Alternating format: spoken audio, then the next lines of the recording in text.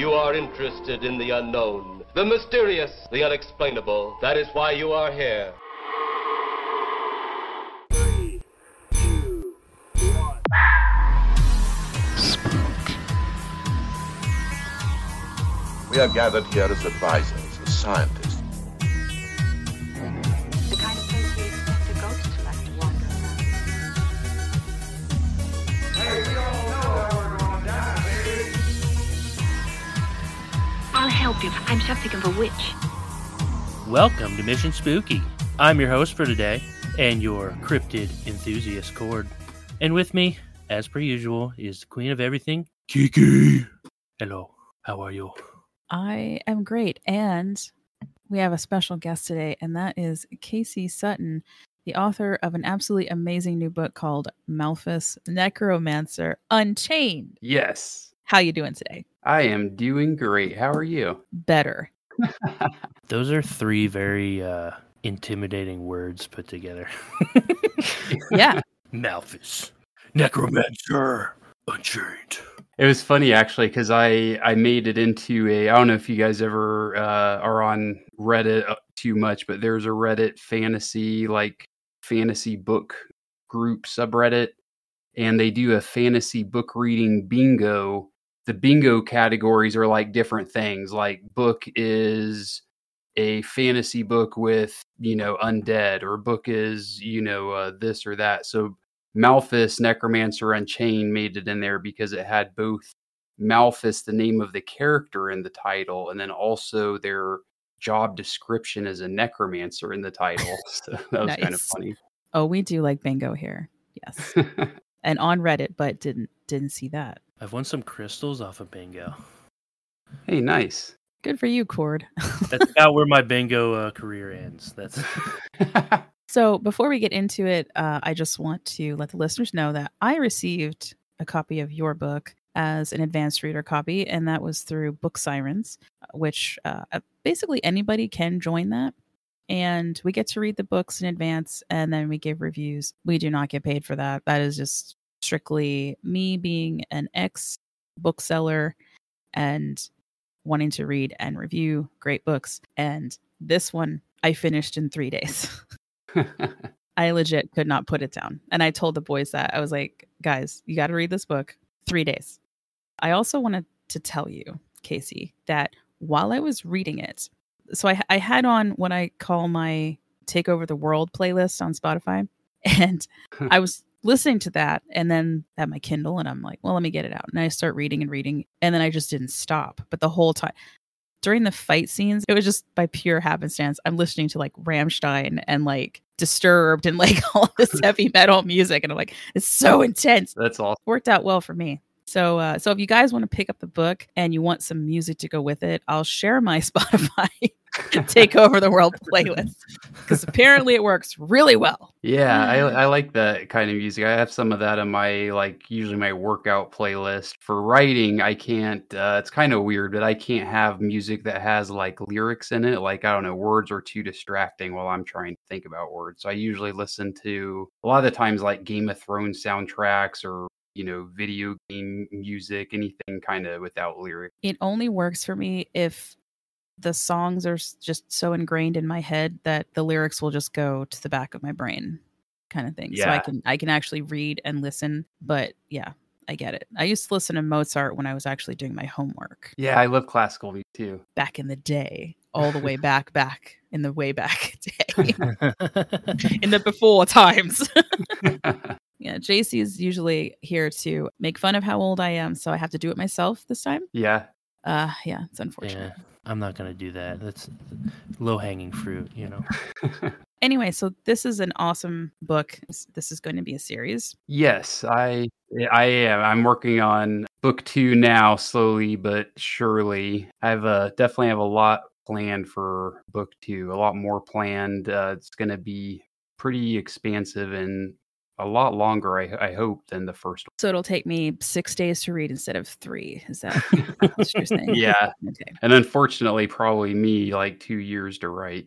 I'm a slow reader and a slow writer. I'm trying to pick up the pace, but it's kind of hard. I don't know. Each book is a different challenge. I know where the book is going to end and I know where it starts, but there's definitely a lot in the middle I have to work out. And one of the big things that I got from most of the people, who from really all perspectives, who really love the book, who are kind of in the middle, or even from a few people, so they, didn't like the book because of this. A lot of them all wanted more of Malfus past. So I'm also going to have some parts in there about him while he was still at the Magic Academy, kind of like interludes, I guess, not necessarily flashbacks. So speaking of which, tell us a little bit, like give us a little synopsis of what the book is about.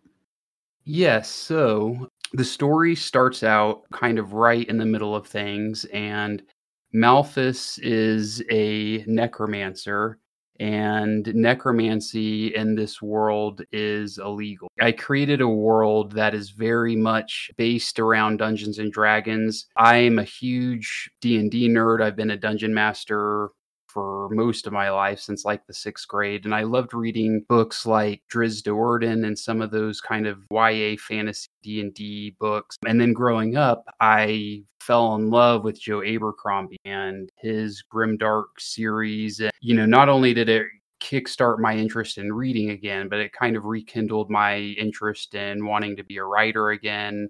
And I really wanted a adult version of a Dungeons and Dragons type world. So my tagline for my book is Dungeons and Dragons meets Quentin Tarantino, because I also love Quentin Tarantino movies. And, I kind of, see my storytelling style a little bit like that. So Malfus is a necromancer. And so, like I said, necromancy is illegal in this world, and it's illegal for some reasons that are kind of hinted at in the book, but not really talked about a whole lot. But basically, there was this kind of ancient calamity revolving around necromancy. And so the church rose to power to make sure that there's no more necromancers going to cause ancient calamity. Malfus is already arrested at the start of the story. He starts the story in a pair of manacles, and this inquisitor is leading him across the country so that he can be taken back to the Holy Capital and tried, tortured, and executed. But on their way, they're passing by this ancient calamity called the Scar, which is kind of just a giant blemish across the land. While they're passing by that, they are ambushed by gnolls, which are some of my favorite monsters from Dungeons and Dragons. Hell yeah. They've always kind of fascinated me and really grew on me when I was in South Africa, which I'll get back to and talk more about again in a little bit. But while I was there, we went on a few safaris and got to listen to hyenas, and just their like chittering laughter at night all around you, like really stuck with me. I was just thinking about that with gnolls and how creepy that would sound surrounded by all those noises at night. Anyways, they're ambushed by gnolls, and the Inquisitor, the really good fighter, he fights some of them off, but then there's too many, so they're forced to flee on horseback. As they're running, they come across this fort. There are these military outposts around the Scar to make sure that monsters don't get into kind of like the civilized world. This military outpost has already been under siege by gnolls for several weeks, but the Inquisitor and the Necromancer don't know that. They're running through the forest at night trying to get away from the gnolls, and then they end up coming to this fort and riding through this clearing, and they open the gates and get inside. And basically all the soldiers, like I said, they've been under siege by the gnolls already for several weeks. So a lot of the soldiers are already injured and wounded. And, one more major attack would be the end of the fort and the rest of the soldiers there. And the commander of the fort knows that, and he's actually kind of one of my favorite characters. He's a really fun character to write, but he's an alcoholic army commander who's resigned to this being the end of his army career at any moment, when the gnolls come and wipe them all out. And then the Inquisitor and the Necromancer, Malfus, arrive. The Inquisitor's obviously looking for aid, but the commander realizes that the Necromancer may be their only chance at survival. That's the blurb I have on the back of the book, and then it ends with, "Will the dead be enough to save the living?" Nice. And I also have a prequel short story that takes place like a year before Malfus is captured, and it's called Greedy as a Ghoul. And that's on Amazon as well. And the short story is completely free. So, if you are interested in the book, it's something you can check out and read about, get a kind of a taste of my writing before you dive into a whole book. Because I know a book can be a commitment. What was the short story called? Greedy as a Ghoul. All right, I'm in. All right. Yeah, the short stories were kind of fun too. I only have one that's published, but I have a few others that I have worked on. And you asked about book 2, but I'm actually kind of working on book 2 and 3 at the same time. So when I finished the main novel, I actually finished that first. I sent it off to the editor, and I was waiting for several months before I got my edits back. So I wanted to keep writing, but I didn't really know where book 2 was going to go yet. So I started working on some prequel short stories, and I wanted to do, as you can tell by the title, Greedy as a Ghoul has some ghouls in it. I wanted to do something where I would introduce a new type of undead or a new type of magic spell or both at the same time in these little short stories. And so I started out with Greedy as a Ghoul, but I have another one with ghosts after that. And basically, there were kind of like these little short stories that happened before Malfus was captured, but while he's still on the run, I guess. And I'm working on putting those together, and it's going to be kind of like a prequel novel. I'm working on some of those while I'm also working on book 2. So a lot going on, but I'm definitely continuing Malfus's journeys in book 2 as well. But yeah, the short stories are fun to do. It's a different writing style, working on something more short and compact like that. One of the things that I love about Malfus as a character is that he's a bit of a coward. Yeah. He is not really cut out to be a hero. It's very interesting. So that was kind of funny too. Malfus, Necromancer Unchained is the second full book that I've written. The first book I wrote, I don't think I'll ever publish. Maybe I will, maybe I won't. I think everybody needs to kind of work on a book. Maybe this isn't true for everybody. It was true for me. I needed to write a throwaway book just to do the work to figure out how to write. This wasn't the book I wanted to publish. YA isn't really the kind of writing style that I want to write. And so anyways, I wrote this whole book and I sent it off to an editor to get some feedback. And one of the main things that she said was that if the characters had some flaws, that would make them more believable and more relatable.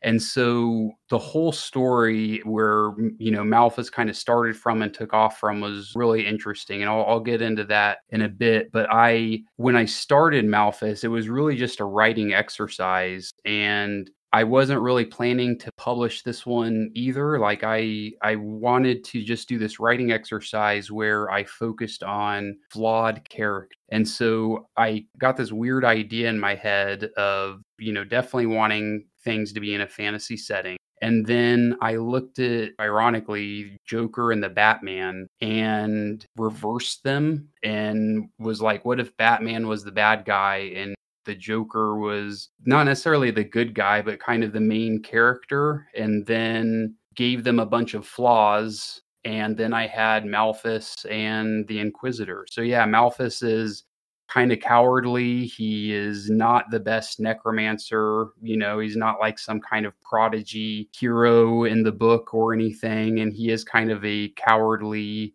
deceitful person. And that was kind of fun to work with too. He's kind of a morally gray person, but he's not necessarily evil. He's just kind of a cowardly screw up who knows necromancy and finds himself in a very tricky situation and has to think his way out of it. I read quite a few other reviews before writing my own. And one of the things that was sort of funny is, I don't know, I'm sure you've probably seen it, at least one of these, but Malfus is being compared to Loki in the Marvel Universe, which I thought was really funny and also not that far of a stretch. He's definitely the reluctant hero in a way. Like, am I actually doing this? Yeah.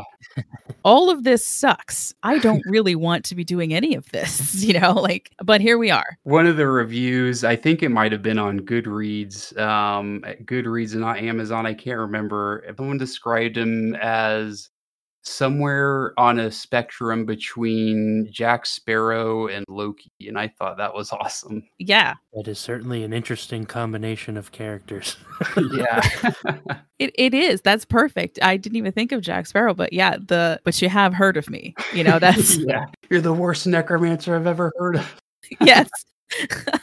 That's perfect. That's exactly it. Like, what are you even doing? Like, do you actually know what to do here? Like, what the hell, dude? But it works in a roundabout sort of way. No spoilers, right?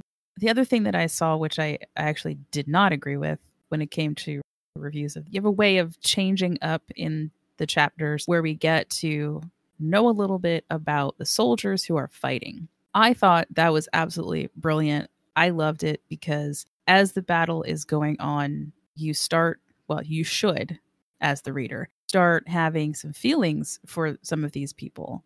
And when things start to go bad, that's what you want to do as an author. You want to bring me in and be like, oh crap, this person didn't make it, or this person did. It was funny to me to read that at least one person that I remember reading was like, I didn't like how the author kept changing to people who didn't matter. And I was like, whoa, okay. As a DM, all NPCs matter.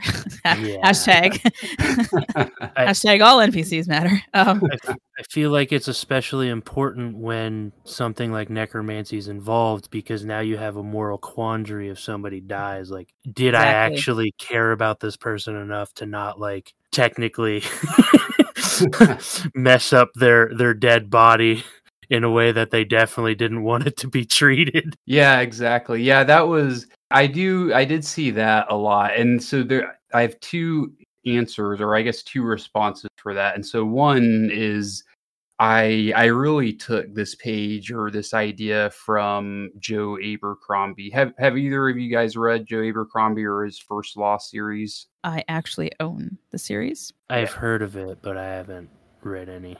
The Heroes was one of his middle books, and the Heroes was really based around I think one kind of major battle, which is kind of like how my book is. Joe Abercrombie was the first person that I've read books about where he does that, where you're in a fight scene, and man, I love the way he does it. And it's it just transitions from, and I couldn't really do this because I had gnolls on the opposing side, but one thing that's really cool in his version of when he does it is it transitions from the person who just died to the person who just killed the other person until they die from usually somebody on the other side, and it kind of bounces back and forth. I got the idea from him, but I, like you said, Cord, I realized, in the book I didn't want it to just be, okay, there's soldiers and then the soldiers are dying, and now there's zombies. There needed to be a connection to the soldiers becoming the zombie. I do think it was really important to show this connection of people who have pasts that get revealed in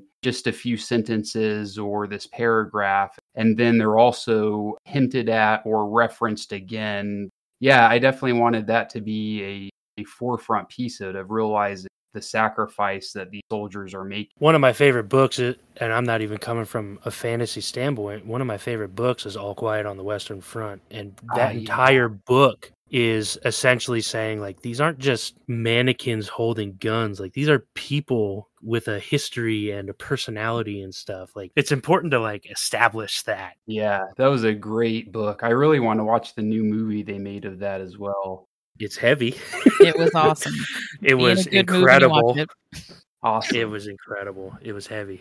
Yeah, and I'm an Army veteran as well. I've been to Iraq once and Afghanistan twice, and so that's one thing that was kind of important to me too, is to show the soldiers' perspective and to kind of show the timelessness, I guess, of that occupation, whether you're in a fantasy world or the real world, how running with boots with holes in your socks just is not a lot of fun, and just the general, I guess, inconveniences of everyday life as a soldier. I try to include some of that as well.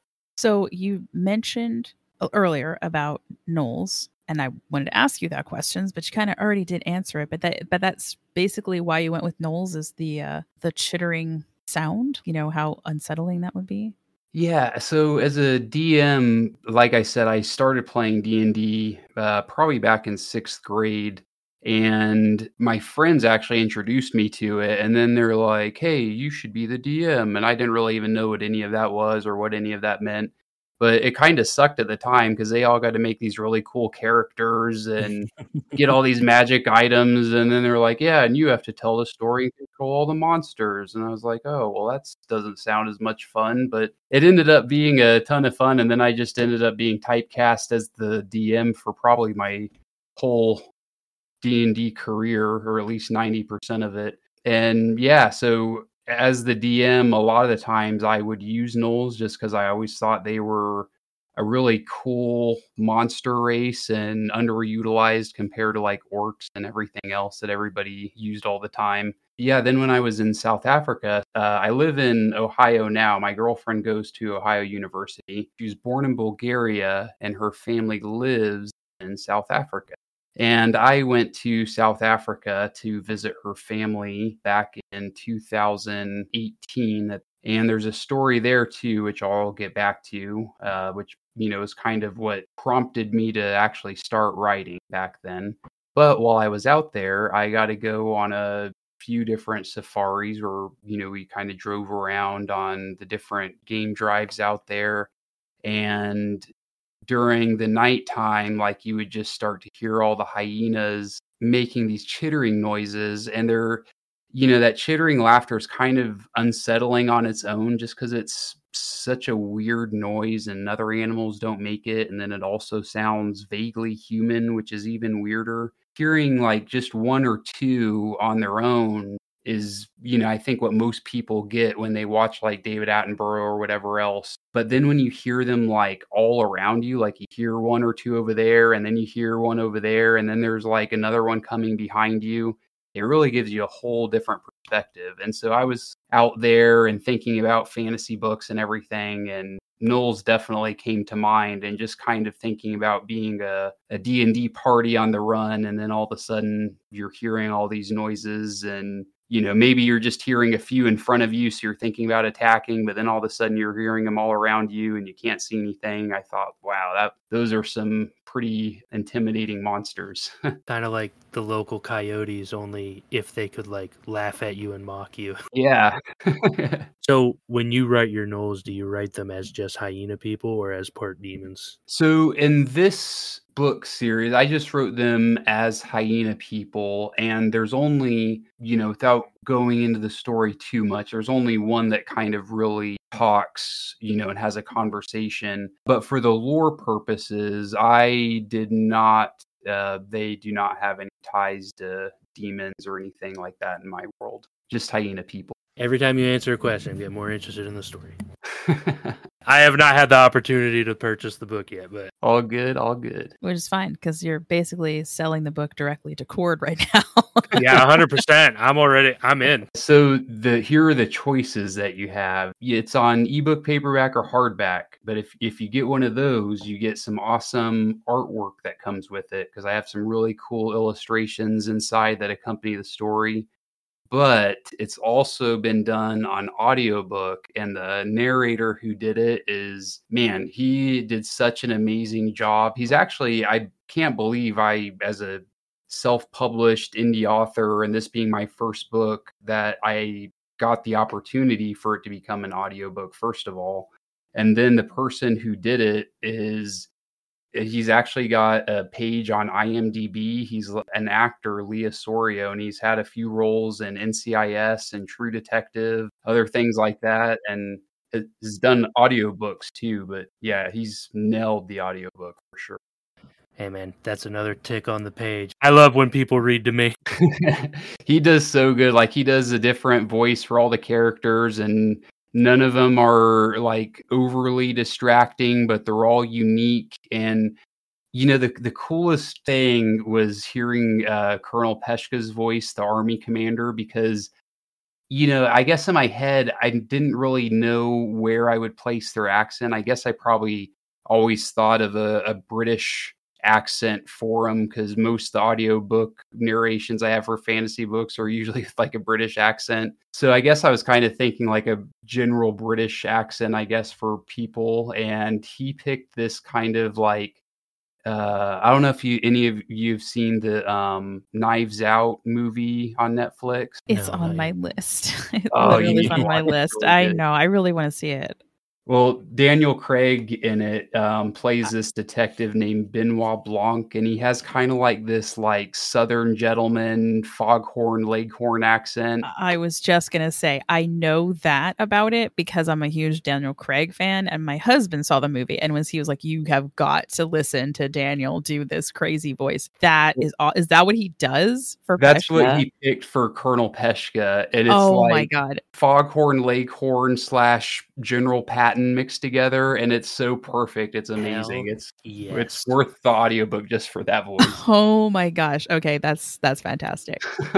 I was actually hoping you're going to be like, the character that Daniel Craig plays? Yes, I actually do. I have not seen the movie yet, but I know all about that. Yeah, he nailed it. I mean, like, he did such a good job. Like, even Mort, to me, Mort kind of sounds like a young Luke Skywalker from like the first Star Wars movie.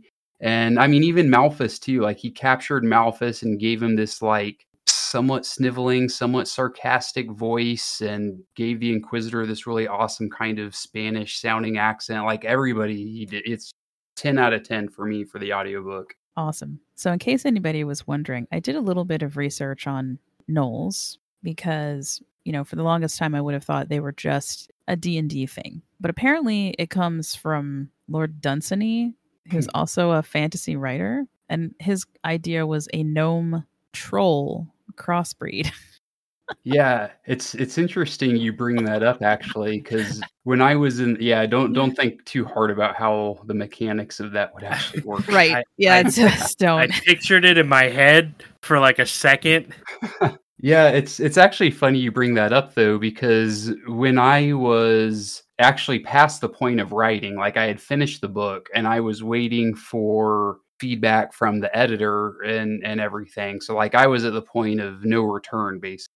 I'd already finished my book and all this stuff and decided, to make a loosely based Dungeons and Dragons world and use gnolls and necromancy and reference some of the other schools of magic and D&D. And then all the stuff with the OGL came out and, with Wizards of the Coast taking back the OGL and not letting anybody use any of their content. And so I was like sweating because I had gnolls in there. And that's when I did a bunch of research on the history of gnolls and other D&D monsters to make sure it wasn't a Gary Gygax. Yep.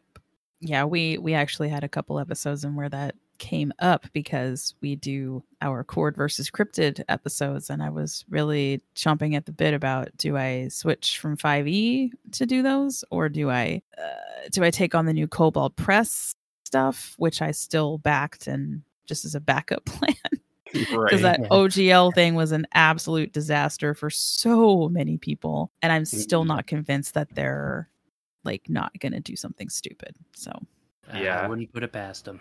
I mean, they not long after that they had I can't remember all the details of the story, and I don't know if it's been updated since then, but somehow somebody got a Magic the Gathering card that like released early, and it was like sent to them, and then they had the Pinkertons. Yes. The Pinkertons sent the Pinkertons to his actual house. Like, who does that? It's not the 1800s. What? Thank you. Oh, you don't know that, Cord? No. What? Yeah. I swear I talked about that. Oh What? man, they sent the actual Pinkerton agents to this guy's house to confiscate the card and everything. Some of the memes were hilarious. I saw one where it was like this guy sitting in his room and he was wearing like a duster coat and a cowboy hat, and he's like I'm ready. I'm ready, Wizards of the Coast. The big, thick, curly mustache. Send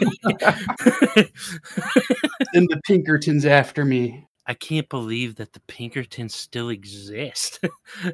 Yeah, unfortunately, they still the hell, exist. man? The enemy of the working class person since 1800 something. Yep. We could do a whole episode on that We probably should. for fun. Should Yeah. probably do a See. whole series. Right.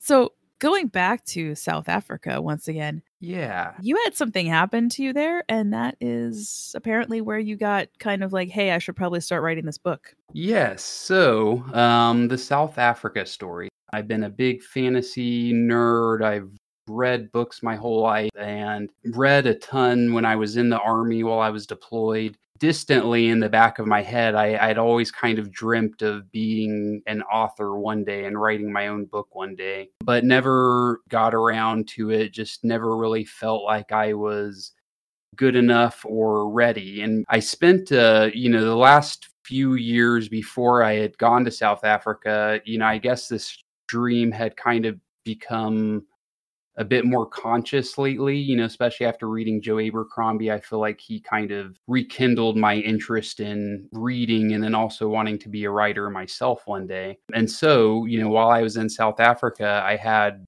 4 or 5 books on writing, how to start writing your first novel, how to write better, blah, blah, blah.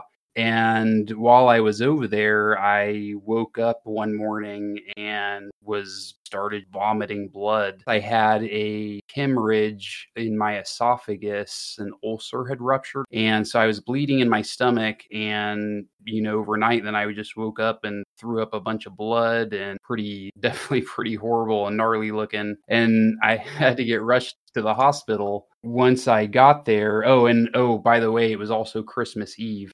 And so once we got to the hospital, like, there wasn't anybody on staff who could work on me. So then we had to go to another hospital. And so by this time I'm in a car and I have like a Tupperware container or something, and I've thrown up blood a few more times. And so I make it to the next hospital, and they luckily do have someone there that can work on me. But by this time I had lost so much blood, like I'm starting to go into shock. I can remember my fingers tingling and my lips tingling. And I remember my girlfriend was like freaking out, arguing with the front counter because we were trying to figure out like how I would pay for it and all this stuff.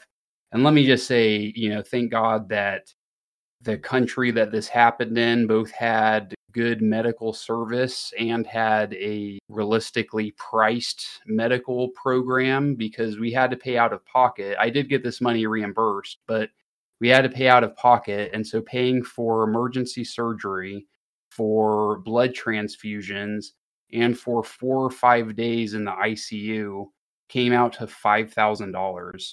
That would be $500,000 in Yeah. America, Easy. or Ooh, wow. yeah, I mean, it's ridiculous. That's a whole other podcast series, is our healthcare system. No. But so anyways, luckily the doctor who was there, I guess, was this amazing doctor too. I can't remember his name, but he was a doctor who specialized in like this particular thing. He was the one who was there to work on me. And so they patched me back up, stopped the bleeding. And then I was in the ICU for like 4 or 5 days because I had lost so much blood. So anyways, I'm sitting in the ICU for 5 days, and I have a pile of books next to me about starting to write. And I had kind of an epiphany then that, tomorrow isn't promised, and I could keep waiting to write my book and never get the opportunity to do it. So I actually started working on my book that night there in the hospital bed. It's a good thing that doctor was around, right? Jeez. Yeah, no Yeah, kidding. man. I mean, seriously, had we gone to any other hospital and had they not had the right doctors on staff, I mean, by the time we got to hospital too, I was going shocks. I mean, that would have been it. Damn, that's scary. It is really crazy. Like, I think about that day a lot because we were supposed to go from Johannesburg to Cape Town also that morning. And so like had all this stuff happened a few hours later, like while we were on the road and stuck in traffic and stuff, that would have been probably the end of it there too. I say to anybody listening to this, if you're thinking about writing one day and sitting around reading books on how to write, don't keep waiting forever. Start writing today while you're reading books and write that book that is stuck inside you. Is that in the timeline of your life? Were you out of service then? Yeah, it was after I was out of the army, which is Oh my kind of God. interesting too, because I have had some close calls in the army and some near-death experiences then. And even before the army, really, I've had kind of a crazy wild life in a few cases and have had other few near-death experiences as well, but there weren't any that were as I guess that were as psychologically impactful as that one was. That one was the one that really made me realize my mortality and that if I really want to write a book, I can't keep waiting around forever. So anyways, yeah, it was after the army, after some of those other near-death experiences. Luckily, knock on wood, I haven't had any other near-death experiences since then, and hopefully won't have any Yeah. for a while. Yeah, really. Thank goodness. Yeah, you earned it. I know, right? We're good. We're done now. Which is also, also the irony isn't lost on me too, that the book that I wrote was about necromancy and I was just gonna say you're into shrooming, and that might be taken the wrong way. Ooh-wee. But yeah, but mushrooms, man. What? How did you? yeah, Where did that come from? that was another interesting thing for me moving out here because in California where I was at, I lived out in the middle of the desert, so hardly ever got any rain, definitely hardly ever see any mushrooms or anything.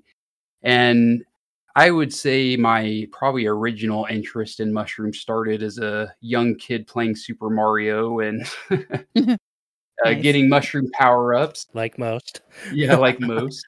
And, I always thought they were kind of cool. And then I come out here and I hear people talking about morels, and I've never heard that word before. And people showed me pictures of them. And for anyone who is not from this part of the country and has not heard of the morel mushroom before, look it up because it's one of the craziest, weirdest looking mushrooms that I never knew existed till I came out here. And so that kind of started this rabbit hole for me where I just got more and more interested in mushrooms. And I mean, they're honestly super fascinating. And it's definitely a rabbit hole, and once I really got into it and finding out about how mycelium works and how there's this giant network, the underground that connects mushrooms, the mushrooms that we see are really just the tip of the iceberg. And so I got more and more interested in them, and I actually have grown some of my own. I've grown some of my own oyster mushrooms and shiitake mushrooms, and I've read several books on mycology. And believe it or not, I actually have a mushroom identification certification card from this place called Mushroom Mountain, and I had to take a identification test for it, and I guess it's recognized in 5 different states, and it allows me to forage wild mushrooms and sell them. That is actually pretty impressive because there are so many mushrooms that look like other things. So it's like you think this one's safe to eat, and then you find out that there's 3 that are very similar to that one Yeah. that are not. So Yeah. It takes a real meticulous eye to be doing that. Yeah, you definitely have to be careful. So there's basically 2 kinds of categories of edible mushrooms. There's edible mushrooms that don't have any kind of poisonous lookalikes. And so those are the easy ones, like chicken of the woods, for example, is one. It's this other, and morels are another good one because there is one that kind of looks like a morel, but there's an easy way to make sure that it's not one. There's basically mushrooms that don't have poisonous lookalikes that are edible, and then there's mushrooms that are edible but also have poisonous lookalikes. So those are like hard level ones.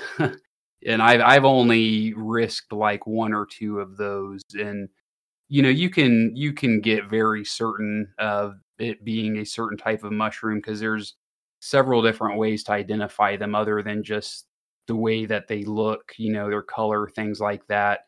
You can also take a spore print by cutting the cap off and putting it on a piece of paper and letting some of the spores come out of the mushroom to see what color they are. Because a lot of the ones that are poisonous, the poisonous lookalikes have very different colored spores than the ones that are edible. So you can tell by that way as well. But, some of the ones that, at that point, it's like you have to go through all that work just to make sure that you're 98% sure it's not poisonous. Like, is it really even worth it at that point? So most of the time I stick to the ones that are edible and have no poison light.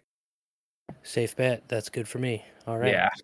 Right. I just read an article recently that mycology is something to go for. Now there's like a 5% increase in job security if that's the way to go. So interesting. Yeah. I think in the next few years, it's actually going to go up. I think it really is taking off and going to take off more. Mycology is in a very interesting place right now because it's a very new science. Like there's a lot of things that are still being discovered by it, and most colleges don't really have a very well-founded mycology program. They may have even their biology courses may have one specialized course on mushrooms at a given college, but even that's not, a given. So really, a lot of the people that are advancing mycology and the study of mycology are amateur mycologists like me. I'm not one of these people advancing the field of mycology by any means. I just have grown a few mushrooms myself, but it's interesting because a lot of the people that are doing that have just been self-taught and are, just figuring things out for themselves. But they're doing some really fascinating stuff with mushrooms now where they're finding certain fungi that can devour plastic and get rid of that so we don't have that in our landfills. And they are also doing some other interesting things with mushroom mycelium where they're using that as packing material instead of styrofoam, or are even able to make things like bricks and other construction material out of it. And it's biodegradable, and even things like leather and just vegan mushroom meat are some of the other really interesting things that they're going out into with mycology. I think I actually heard a while ago of someone doing an experiment and actually being able to have fungi just absorb hard crude oil. Yeah, that's one of the interesting things about mycelium is that it goes so deep in the soil that it can pull out a lot of oil that seeps down in there, or even heavy metals, not the music, but the stuff in the soil, the heavy metal pollutants that can kind of pull that stuff out and put it in the mushroom. And, then you can dispose of the mushroom elsewhere. But that's also another helpful mushroom tip is if you ever see edible mushrooms, but you see them around construction sites or where they're building new roads and stuff like that, then it might not be a good idea to eat them because they can absorb some of the pollutants and stuff from that and bring it up into the mushroom. The more you know. Yeah. So not only are you going to inspire people to begin writing their books ASAP, but now you're going to see an increase in mycology thanks to Casey. I could do two things in the world. That would be Yes. them. And the two are definitely linked for me because I love just walking out in the woods and going out for nature walks and looking for when it's morel season, hunting for morels for sure. And that's where I get a lot of some of my best story ideas. Just walking out in the woods, looking for mushrooms, and enjoying nature. Hell yeah.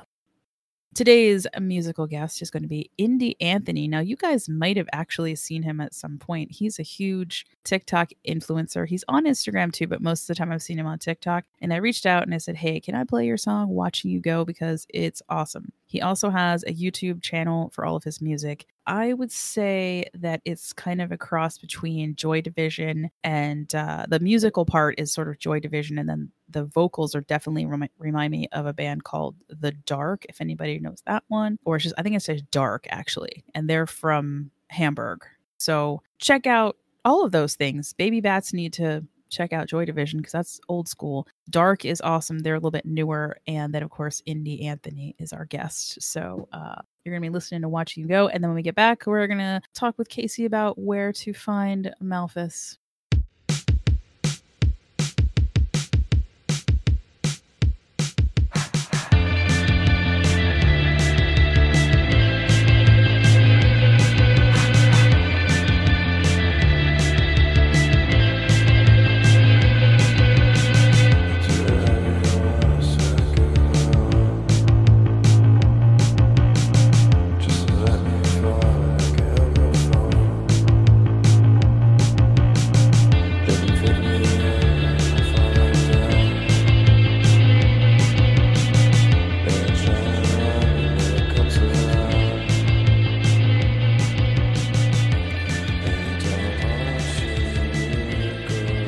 Welcome back.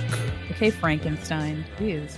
Should I do it more zombie since we're necromancers today? Welcome back. There we go. Not bad. I like that. Well, first of all, Casey, thank you so much for joining us today. This has been awesome. Yeah, thanks for having me. I had a lot of fun. And of course, we want everybody to read Malfus. So where's the best places that we can get it? All right, so Malfus is on Amazon. Malfus Necromancer Unchained is on Amazon, and it's available on ebook, paperback, and hardcover there, as well as audio. And Greedy as a Ghoul, the free prequel short story, is also on Amazon. Like I said, the ebook is free. The paperback is also for sale on Amazon, but you can also go to my website at caseysuttonwrites.com, and I have a link on there on the front of the page, really easy to see, where you can also buy signed copies of the book directly from me for both the paperback and hardcover, which I was able to keep pretty much the same price as Amazon. The paperback is $5 more from me to help pay for shipping, but you can get signed copies of those from me. And I also did a limited run of sprayed edges for Malfus, and you can get some of those from me as well. If you don't know what that is, it's where they paint the edge of the book with the paper side and put some cool designs on there. I have some skulls on mine, so you can see that on the website as well. So yeah, that's where you can get Malfus. The audiobook is only available on Amazon. Can't get that one from me, unfortunately. And then you can also follow me on TikTok, on Instagram, and Facebook. And my handle for pretty much everything is Casey Sutton Writes, all one word. And I also just wanted to mention that you got dressed up as Malfus, didn't you? Yeah, that was really cool. I went to Origins Game Fair in Columbus, Ohio. I would definitely recommend going if it isn't too far of a drive for you all, but they do it every year, and it's a huge gaming convention, and they have everything from indie game designers showing off their games to other fantasy authors there to places where you can just find people to play and test out some of these role-playing games and stuff like that. So that was really fun just going there, period. But when I went there, I dressed up as Malfus, and my girlfriend, Vicky, dressed up as a zombie, and we handed out some Malfus bookmarks. It was like a week or two before my book actually came out. So yeah, it was kind of fun hyping my book up there a little bit. All right. So once again, thank you for joining us. Hopefully you'll be back again. Who knows? Maybe you should come on and talk. Like, we'll do our spooky Ohio Asylum episode, and you can come on and just join us to chat about that. That'd be great. In between waiting for book 2. Yeah, I'd love that. I'd love to be on again. I can definitely talk more about mushrooms or ghosts or D&D or video games. I can talk about any of that nerdy stuff. Taking us out again is going to be Indy Anthony with Watching You Go. And as always, stay spooky and don't die. But if you do, contact us through finding your local necromancer office, and they'll get us to Mission Spooky Podcast.